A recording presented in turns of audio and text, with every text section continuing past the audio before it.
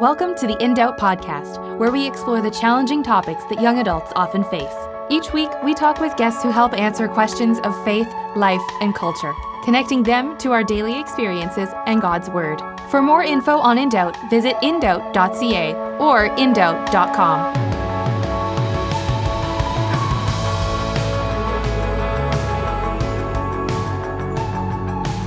Hey everyone, thanks for joining us today on this episode of In Doubt. My name is Courtney, and I'm so happy to have you listening today. On this week's episode, Ryan is joined by Angela Harrington, a Christian mentor, life coach, author, and speaker based out of Indiana. Angela shares her fresh, personal experiences of what it's like to be stuck and how she found her way to where she is now. A big part of the episode includes the discussion of our identity, which can often be clouded by shame and fear. No matter what or where we think our identity is found in, our identity is ultimately anchored in God, even when we don't realize it or don't know Him. Angela encourages each of us to embrace the season we're in, whether we feel stuck or not, and asks the question, why wouldn't you recognize the identity that you were actually given by God? I hope you'll be encouraged by this episode, so take a listen and let us know what you think.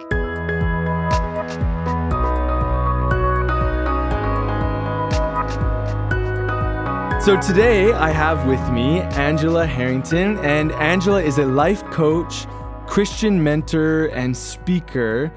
Angela, thanks so much for being here with us today. Yeah, I'm excited to be here. So am I.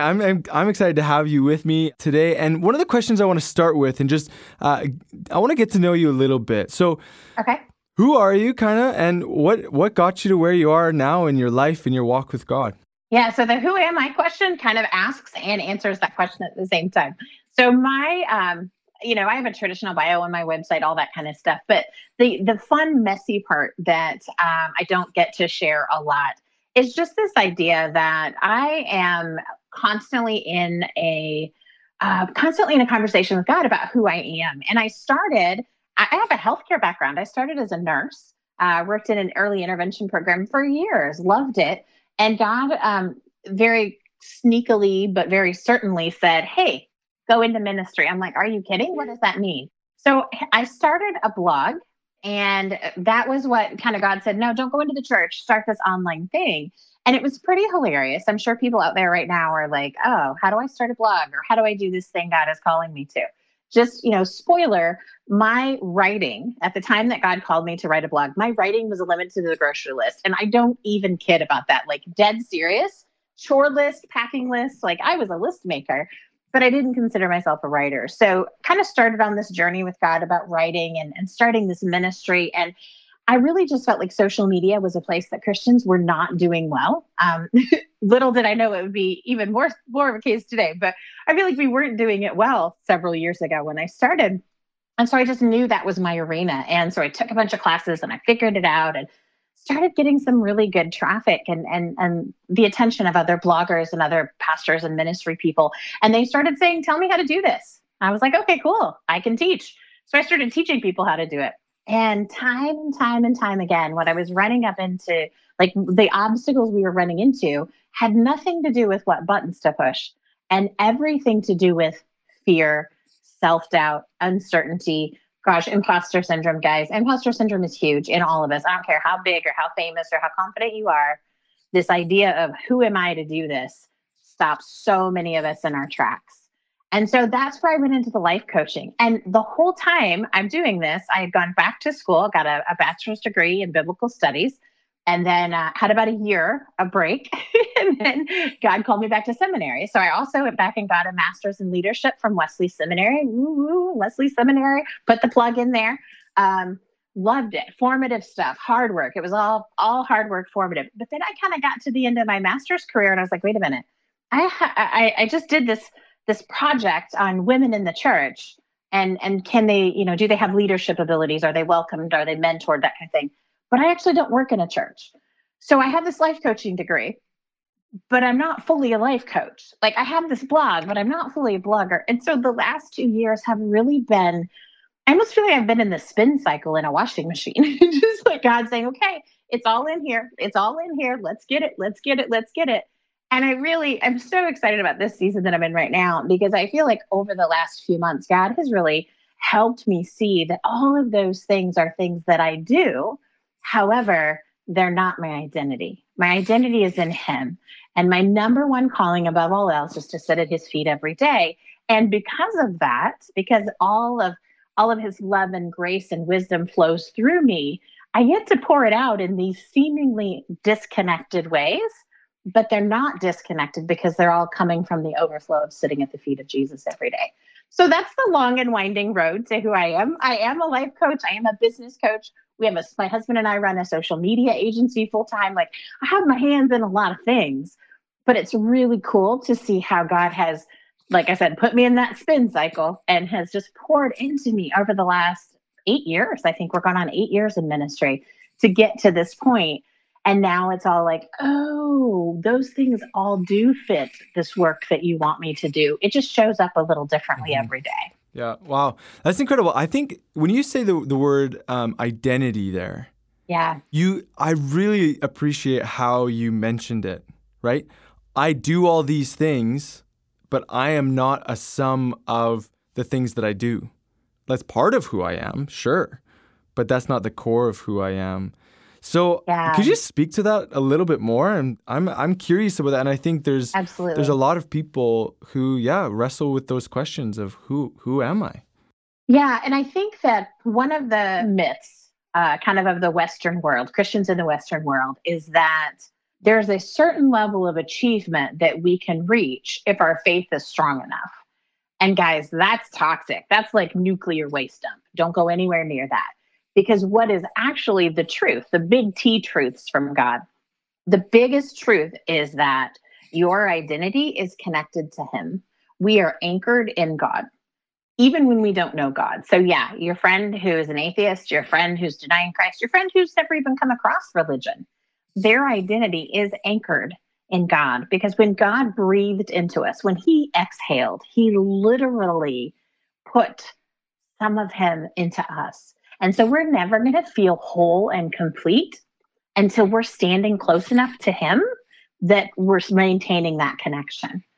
The world disrupts it. The enemy disrupts it. There's a lot of disruption that goes out there. But the most disruptive thing is that I can be enough to fill that hole. I can do enough to fill that hole, to fill that yearning inside of me. And we really have to just take a step back from all of that and say, okay, if I'm not sitting at the feet of Jesus every day, who am I? Who am I? If I was created in his image, yet I'm not connecting with him, who am I? If he's not the one instructing every step, who am I? Because that we just can't, we can't create something out of nothing. So the identity is something that's given to us. Now, we get a lot of say. Honestly, if I'm God, I'm probably not giving us as much say because we tend to mess it up. But that's just the mom in me, right? Yeah. That's the list maker in me. But we do get a lot of say in it. But the thing is, God is never going to give us an identity that isn't going to resonate with our soul on the deepest level. So if you're a creative person, and I believe we're all creative, if you're a creative as in creative arts, if you're a musician, if you're a graphic designer, God's never going to give you an identity that shuts all of those things down because he gave you that. He created that within you to bloom and to blossom and to be cultivated. Where we get a little tangled up is when we pick something, we see something off in the distance and we say, that's who I want to be, or that's who I am, or here, this is really painful. That's what will make me enough. If I can achieve that, then I will be good enough. And we go chase that. And then God comes to us and says, hey, you're still discontented because I'm what's missing. And then we have to unravel it all. And that gets really painful. Sometimes it's really hard to say no to things that you think are central to your identity, but actually you were just chasing them, trying to fill that empty spot because God is what you were missing. Mm-hmm. Even as a Christian, even as a kiddo who grows up in VBS and Sunday school and did the church trips and the mission trip, you could do all the things and still be disconnected from God. And I'll just be really real with you guys for a moment. I didn't grow up in church. I grew up around church, which just means I knew just enough to know that God probably wasn't happy with me. That's my story. I was the VBS kid, the Easter kid, grandma's church once in a while. That's who I was. I started a ministry kind of even in that posture of getting to know God and getting close to Him. And so every day I have to choose, do I want to chase the ministry things? Do I want to chase that old narrative, that identity of, ooh, God's probably upset with me, I need to go do more? Or do I want to sit at His feet and then see what He says we're doing today? So if you can get that at a younger age, it's so much easier because we're all creatures of habit and patterns and classic conditioning and all of those things. The habits that we take into a life with God are harder to undo if we start doing it when we're 40. so yeah, things that I've been doing for 20 years and not even realizing that they were about pulling away from God or filling that space, those still creep in a little bit. So I know your audience is a little younger, and that's what I would say is, if you can really check all the pressures, all the external pressures to fill that space yourself, the spirit of self-sufficiency is really, really slippery. You got to watch out for those things. If you can do that at a younger age, it's going to be a little bit easier. It's not going to be easy, but it's going to be a little bit easier than doing it when you're 30 or 40 or 50, doing it after you're married and you have half a dozen kids and you have friends that have known you for 30 years, like all those things that are amazing and supportive and beautiful are all tied to this identity that you've created. So why not create the identity that you were actually given, the one that you were born for? Right. And I hear this kind of this idea of like, weaning yourself off of one way of thinking and living and believing who you are and taking yourself and kind of, like John 15, like Jesus says, I am the vine, you are the branches, and taking root in Him and saying, I'm going to be connected to the source of life and ultimately my identity. I'm going to connect to Jesus. And He says, apart from me, you can do no good thing. Right. And when we're in Him, I like this idea that you said is you bloom, you blossom, and that's where you're cultivated, and that's where you grow up into, and I think that's a huge challenge to get to that point. So I guess my question, Angela, is, for a lot of young people who find themselves stuck, how would you encourage them to say maybe take a step of faith? Yeah. So I think the first thing I'd like to say is don't be afraid of the stuck. Like stuck does not equate sinful. Okay. Stuck does not equate being cast out from God. Stuck is actually a good thing. Stick with me. I know this sounds crazy. Stuck is actually a good thing because we are really good at running from things that are hard, especially if it means that we may have to give up some things that we think are part of our identity. So stuck means you've stopped running. It's caught you. Whatever the conflict is, whatever the uncertainty is, whatever the thing that you're staring in the face, stuck means you're in it and you've stopped running, or at least you've slowed down enough that you're starting to look around and you feel stuck because there's not as many options as you want there to be. Or maybe there's a ton of options, but the one that you want seems like it's not on the table. And in that stuckness, that's where the wrestling happens. And I think that we look at wrestling and stuckness as a sign of, oh, we've done something wrong, instead of, oh, wait, God's revealing something here. And sometimes we walk away with a limp. When God reveals something and it gets messy and it gets hard, it hurts. And we think that pain is because God is like mad at us and He's punishing us and He's hurting us and He's like, rah. It's like very Old Testament, like, shoot, I got to get moving or somebody's going to hit me with a lightning bolt.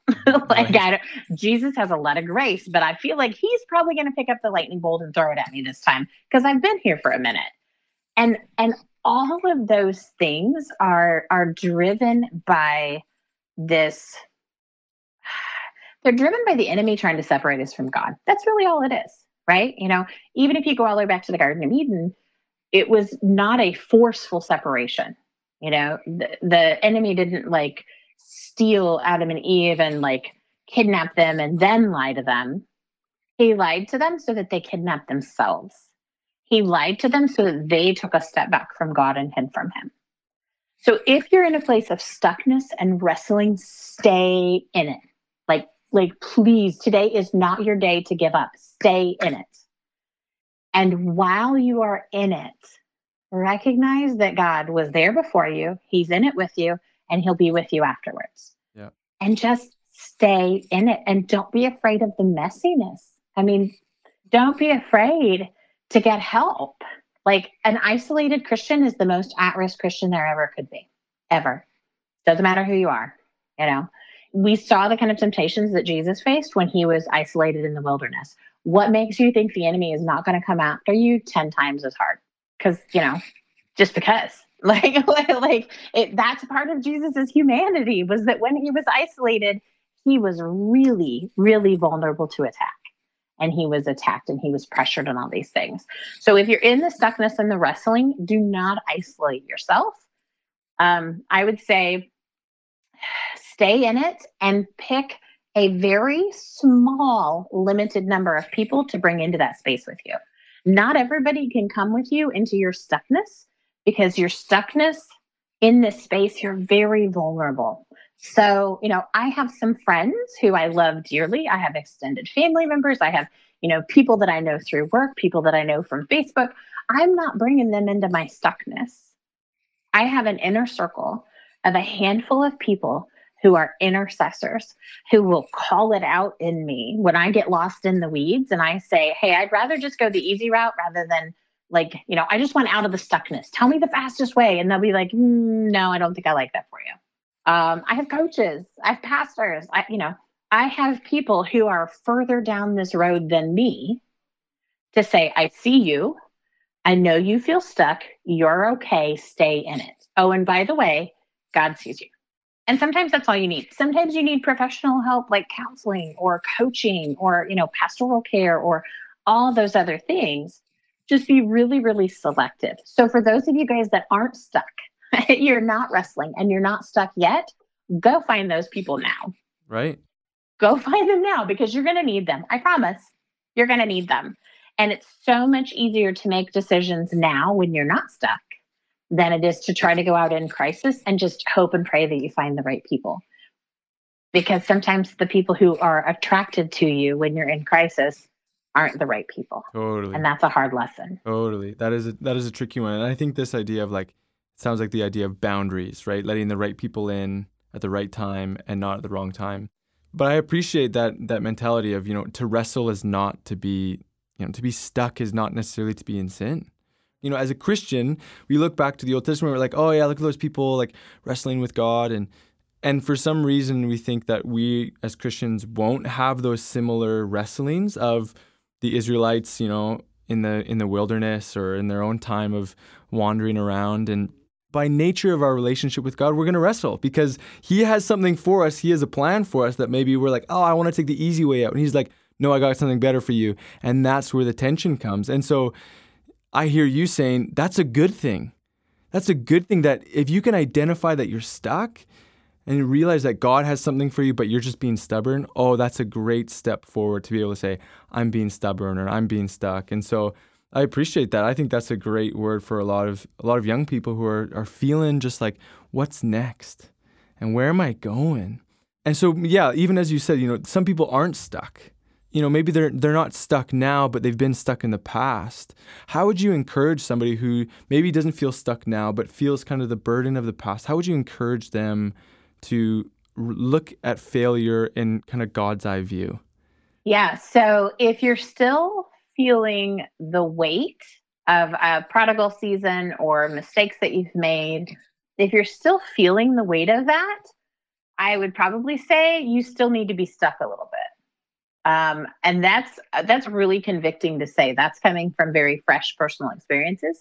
If you're feeling the weight of mistakes and it's hitting a place of shame, which most of the time that's what we're talking about, right? It's not just, oh, I messed up, I can fix it, I can move on, I can make apologies, I'm good. There's almost this fear, like the shame creeps in, and there is this fear of that's going to happen again. Or maybe not that thing is going to happen again, but my life will never be as good as it could have if I didn't do that. And I'm telling you, if there's any superpower that Christians have, it's shame. And I don't, that's highly sarcastic, right? Like, we tend to, we use God to justify our shame, and oh, it's just my cross to bear, and like we use all these Christianese things to give the enemy control over us, like forever. So what we have to stop and look at is, have I actually released myself? Like, God's willing to forgive me, but have I actually accepted that? Have I actually forgiven myself? And a lot of times the answer is mostly. But we're keeping our guard up so that we don't do that again, or we don't hurt, especially if our mistake hurt other people really badly. The more you love someone, the less you want to keep repeating those mistakes that hurt over and over again. And that's a good thing. But when it goes to shame and it becomes motivated by avoiding shame, you're starting the conversation by saying, all I am capable of is this shameful thing, so I have to protect people from it. And that's a really skewed view of who you are, right? With that, rather than saying, this is who God made me to be, I got a little lost there, but now I'm sitting at his feet again and we're going to be okay. We're just saying, yeah, I screwed up. And so I have to just kind of trudge through this. And this is probably the best it'll ever be. That's not what God has for us. Sometimes I think having to deal with the repercussions of our mistakes convinces us that the shame is true, but it's not. I mean, I made a mistake last week. It took me a little bit of time to recover from that. I had to fix some stuff. I broke something online. I had to go in and fix it. Just because I forgive myself and God forgives me doesn't mean that the mistake goes away. It just means I don't have to live in bondage to it. And I think that at least in the American church, I don't know if it's where you guys are at, but in the American church, we're really good at beating ourselves up. And there's this like bootstrapping self-sufficiency. If I just live a good enough life, and like, that's a cultural thing. That's not a God thing. The other piece that I think is really interesting that just kind of came up in me as you were talking is, I think that this whole fully divine, fully human thing confuses the snot out of us. So we know that when Jesus was here, he was both at the same time. And I think it boggles our little human minds, just to be really honest, that's something we kind of wrestle with. And so I feel like the tendency is when we see something good, we assume that that's the God side of Jesus. When we see something that's not so good, we see him wrestling and struggling, we assume that's the human side.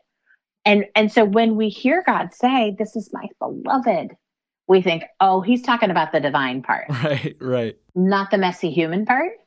Like, we have to stop. We have to stop segmenting who God is based on our own shame and our own fears. And I think we have to be really, really careful about saying, oh yeah, that's true for that person. That's true. That person has peace. That person had a really prodigal season. They had a really nasty 2 years where they did everything under the sun, but look, they found some peace, but my sin is worse. But this idea of freedom, we tend to say, my stuff is so bad. I'm never going to be free from it. And that's why I think stuckness and wrestling is such a good thing, because when we feel stuck, when we start to wrestle, we've already said, hey, wait, maybe there's something here. And that's where God shapes our identity. Yeah. And as you're saying that, my question is this: if you could talk to 21-year-old Angela. Oh my goodness. Oh, I should have known we were going here. You knew we were coming here. You knew we were coming here. What would you say? Or if you, I kind of want to spin that question. I'll give you an out. If you want to, don't give me an out. I can hack it. Okay, well, it's kind of like you can pick one of the two. Okay. Either 21-year-old Angela, because the times are a little bit different now, or 21-year-old Sally, from today's age. Gotcha. What would be your one thing that you would say? So just for context, 21-year-old Angela was pregnant with her second child in a marriage that had already fallen apart. So 21-year-old Angela was in a rough spot. I think I would say, it's interesting. I did not to be quippy or anything, but I think I would say, don't be afraid of the stuck. Don't be afraid of the wrestling. I had no idea what it actually meant to sit at the feet of Jesus. I thought that I was kind of in that place of self-sufficiency. Like, you have to go out and live. So there's this statement, living right, that's pretty popular here in the Midwest, especially in some of the more conservative denominations. You have to get right with God. You have to live right. You have to do these things so that you can experience the glory and the presence of God. That's a lie.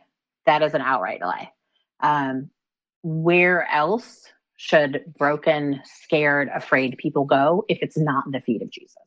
And I think that's what I would say to your listeners today. That's what I say to my listeners all the time. It's like, your number one calling is to sit at the feet of Jesus every day. Everything else that you do comes from the overflow of that. Don't be afraid to go to the feet of Jesus, because there is literally a place with your name on it. Like, it's not just like you're kind of hanging out in the corner hoping to get a glimpse of him. There's literally a reserved seat with, like, I'm thinking about, like, when you go to movies or clubs or premieres or whatever, there's these little ropes around it, and there's like a prayer mat with your name on it. And everything that you need to be healed and to be nourished and to be loved on is right there. Don't be afraid to go there as you are today, right this moment. Yeah. Angela, thanks so much for being with us today. It's been a joy to hear, how God has been working in your life and how you're using that experience and that knowledge to help other people find freedom. So thanks so much for being with us today. Thanks for having me. It was a blast.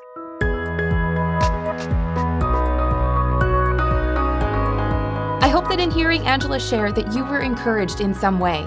Being stuck is not a bad thing. It's how you react and handle the stuckness that makes all the difference. You can follow Angela on Instagram and Facebook at Angela J. Harrington. You can also check out her website, www.angelajharrington.com. All of this information is featured under episode links on our website for this episode, and you can check that out too. I'd like to encourage you to reach out to us and let us know what you think. Your feedback is valuable, and if we get your input, we'll send a quick shout out on an upcoming episode.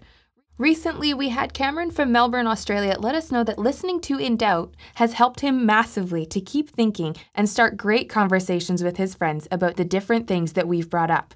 He also added that his favorite episode is episode 151 with Jeremy King, Feeling or Living. If you'd like to send us an email, it's info@indoubt.ca, or you can shoot us a DM on social media. Thanks again for joining us for this episode of In Doubt with Ryan and Angela, and we want to thank her for joining us too. Check back next week as we have guest Julie Kraft with us one more time as she shares encouragement for those who have just received what might seem like a life-ending diagnosis.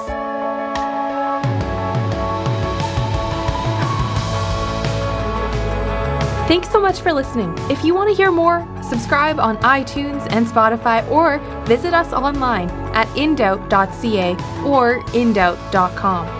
We're also on social media, so make sure to follow us on Instagram, Facebook, and Twitter.